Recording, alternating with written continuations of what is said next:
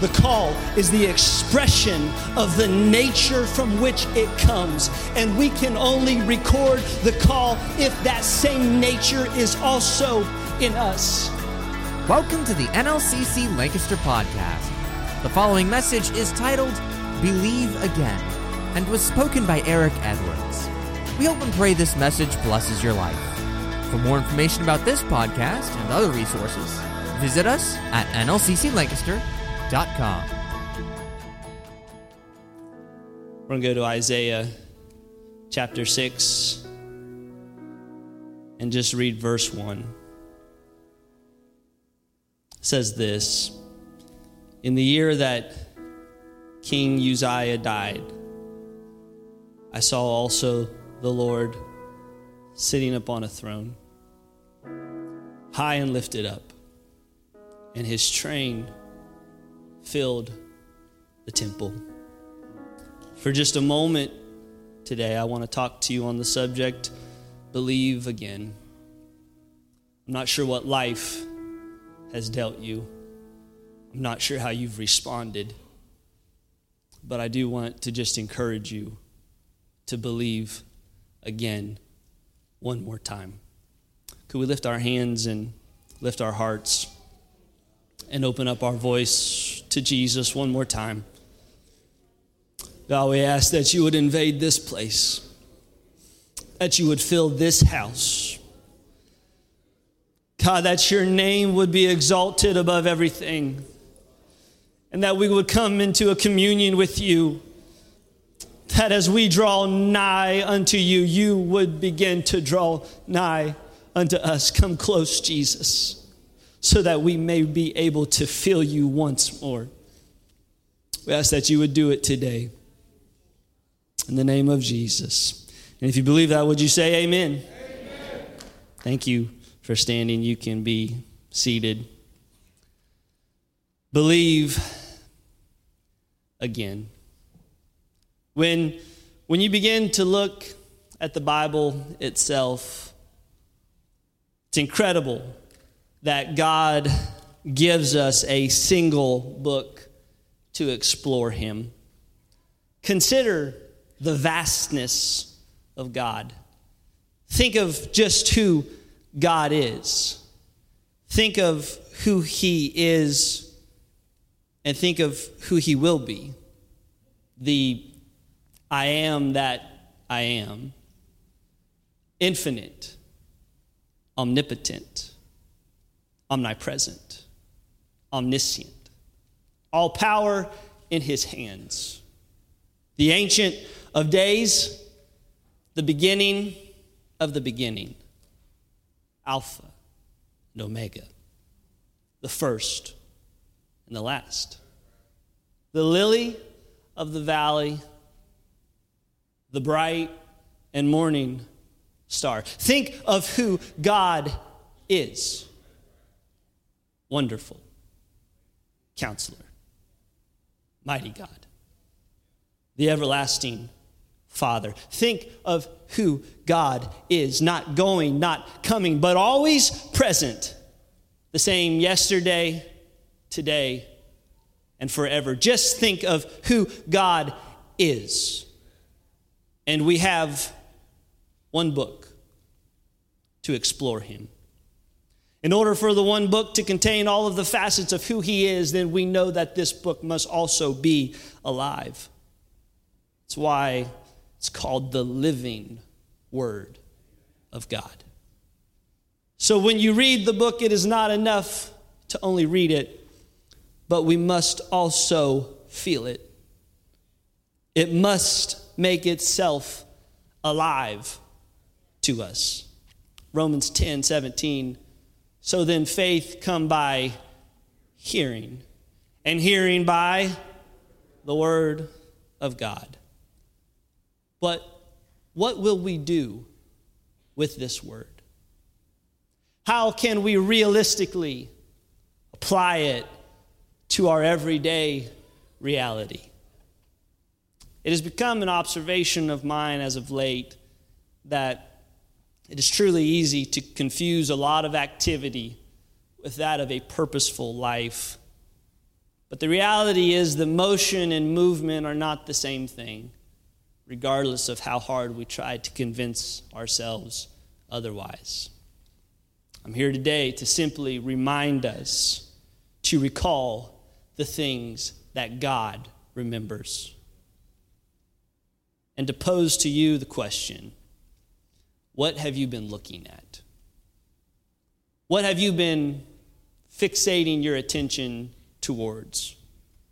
Isaiah chapter 45:22 says this, "Look unto me and be saved, all of the ends of the earth, for I am God, and there is none else." Look unto me. The great difficulty spiritually is to concentrate on God. And it is his blessings that oftentimes make it difficult. Troubles nearly always drive us to look towards God, but his blessings are apt to make us look elsewhere. We can so easily get preoccupied and sulky towards God, while all of the time he is saying, "Look unto me." All things vanish whenever we begin to look to God. Let other things come and go as they may. Let other people criticize as they will, but never allow anything to obscure the life that has become hidden in Christ. Be intentional to never be rushed out of the relationship of abiding in him, regardless of what time is on the clock. For our entire life is to be overmastered by him. We are to have no end, no aim, no purpose except for his. Paul would write in Acts chapter 26, beginning at verse 16, "But arise, stand up on thy feet. For I have appeared unto thee for this purpose, to make thee a minister and a witness both of these things which thou hast seen, and of those things in which I will appear unto thee, delivering thee from the people and from the Gentiles, unto whom now I send thee, to open their eyes, to turn them from darkness to light, from the power of Satan unto God, that they may receive forgiveness of sins and inheritance among them which are sanctified by faith that is in me." Paul was not given a message or even a doctrine to proclaim. He instead was brought into a vivid and personal, overmastering relationship with that of Jesus Christ. Paul was not devoted to a cause. He was devoted to a person. He completely belonged to Jesus. He saw nothing else, and he lived for nothing else. He would go on to write, "For I have determined not to know anything among you save Jesus Christ and him crucified." Yet, nevertheless, we struggle to leave room for God. And it is the erosion of complacency and comfort that begins to chill us to the workings of Jesus in our life. We can simply become cold towards the things of God. Most likely, it wasn't intentional. But somewhere along the journey of life, somewhere, you changed. At some point in yesteryear, you could weep over the things of God, over the people of God, over those who have never known God, but no longer. Somewhere, things begin to change. We used to devote selves to prayer, to create a lifelong covenant of communion with him, but now we can't find it within ourselves to be alone with God. Our souls lose the safety of being in solitude with him because we just have gotten cold towards him. Mark chapter 4, verse 34, when they were alone, Jesus expounded all things to his disciples. When they were alone, he expounded all things to them. Only when we have solitude with Jesus can he expound anything to us. God requires for us to spell out our own souls. And the only way that we can be of use to God is to let him take us through the crooks and the crannies of our own character. But it takes courage to look inside, to look to the inner man. Because if we're being honest, we may not like what we find.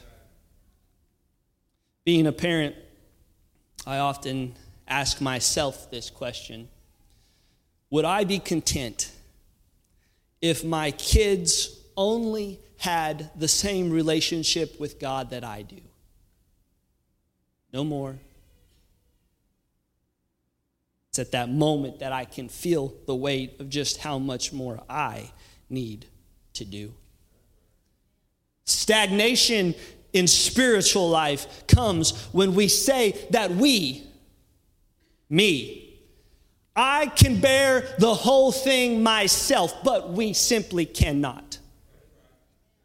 I tried to come up with a little more eloquent way to say it, but we just simply at times must believe again.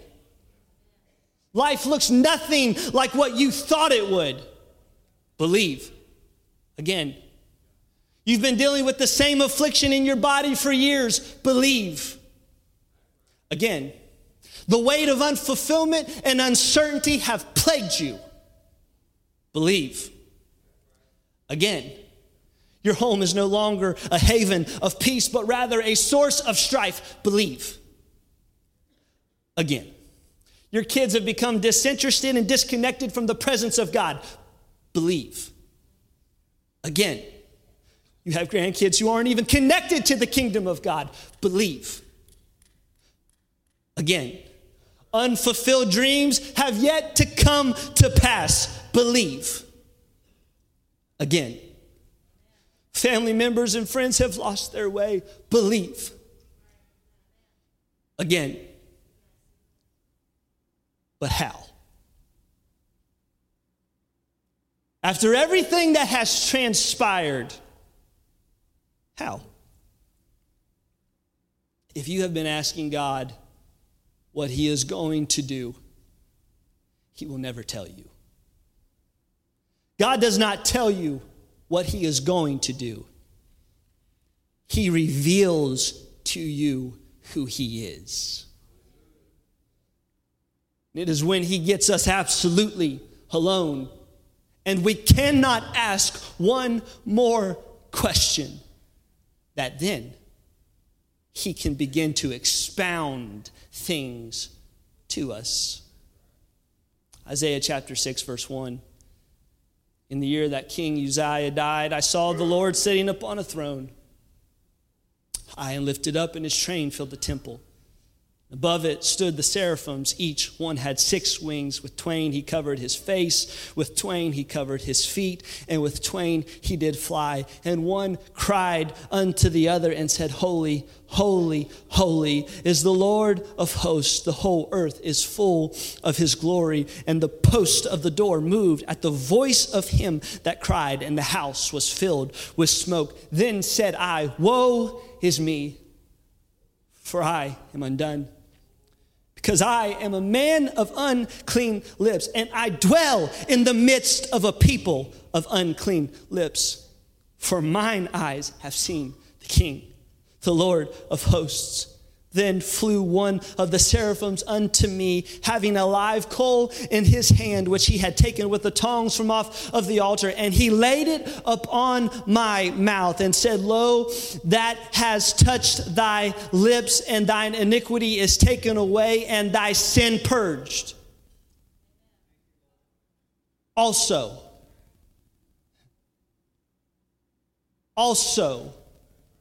I heard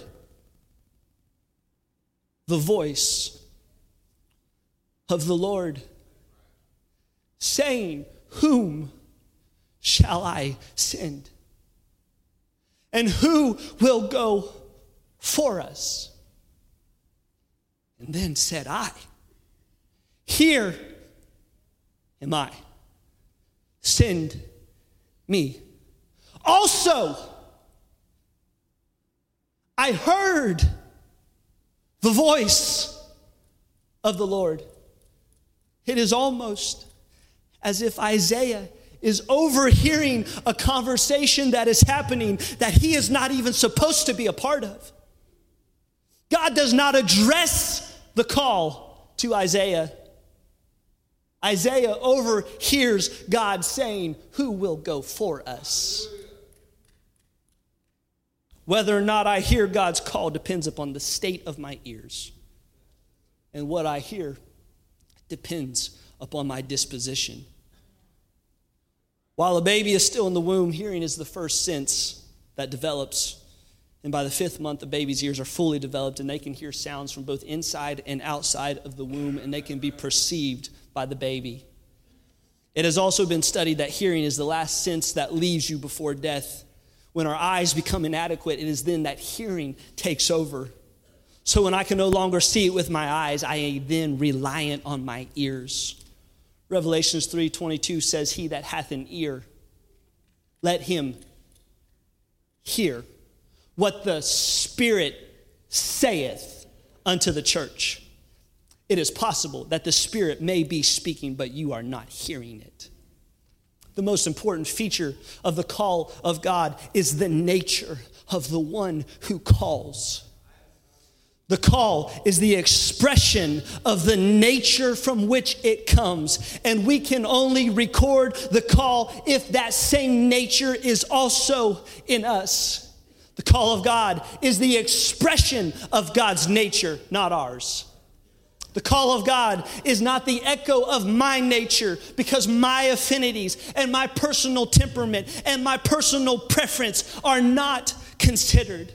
As long as I think of what I am fitted for and what God should do and how he should handle it, I shall never hear the voice of God in my life. But when I am brought into relationship with God, I then find myself in that same condition that Isaiah was in. Isaiah's soul was so attuned to God by the condition of his circumstance that he was able to allow God to expound to his soul. The majority of us simply have no ear for anything but ourselves, and we cannot hear what God is saying. But when we are able to find ourselves in a place where he trusts us enough by our devotion to him that we can see him high and lifted up, and his train filling the temple. When we find ourselves at that place, we just cannot remain unchanged. We will be profoundly altered whenever we are in the proximity of the call of God. It is not a question of God singling out a man and saying, now you go. God did not lay a strong compulsion on Isaiah. But Isaiah just happened to find himself in the presence of God. And when he found himself in the presence of God, then he also overheard the call of God. And he realized that his only response was to take ownership of the call and to say, here am I. Send me. The destiny of my spiritual life is such identification with God that I must always hear him. What hinders me from hearing is that all too often I am taken up with other things. If we are not cultivating a devotion to hearing, then we will only be able to hear God's voice at certain times. And at other times, it will be the things that we hear. Consider this, and I'm closing. Consider this. When you walk out at night and you gaze up at the stars, the closest star that you are seeing that light from is 25 trillion miles away. The light from that closest star, it takes 4 years for it to reach the earth so that we can see it. So when you go out and you gaze up at the stars, consider that the light that is hitting your eye could very well be coming from a star that no longer exists. So I pose to you the question once more. What are you looking at? The very thing that you're devoting time, energy, worry to could very well be coming from a source that has already died. And we live our lives in this reactionary state of being, settling for the effects of a source that is no longer real. It's only perceived real. I don't know what life has handed you, and I'm not sure how you've responded. But my admonishment to you today is to believe again. Believe once more that God is willing to meet us at the place of our need. And no matter what distractions may be happening, am I finding God in the midst of all of it? Sister Keller, I've heard you say it growing up, that only the things that we do for God will last. And at the end of the day, all of the things go back into the box. But we have the unique privilege to be able to touch eternity every day. And by what we are focusing on, by what we're hearing, our proximity to the presence of God will determine the byproducts of his nature in our life. And what happens in your life will impact the lives of those around you. And that concludes this podcast. If you enjoyed this podcast, please like, share, and subscribe. And for those of you on iTunes, leave us a good rating. Thank you for listening to the NLCC Lancaster podcast.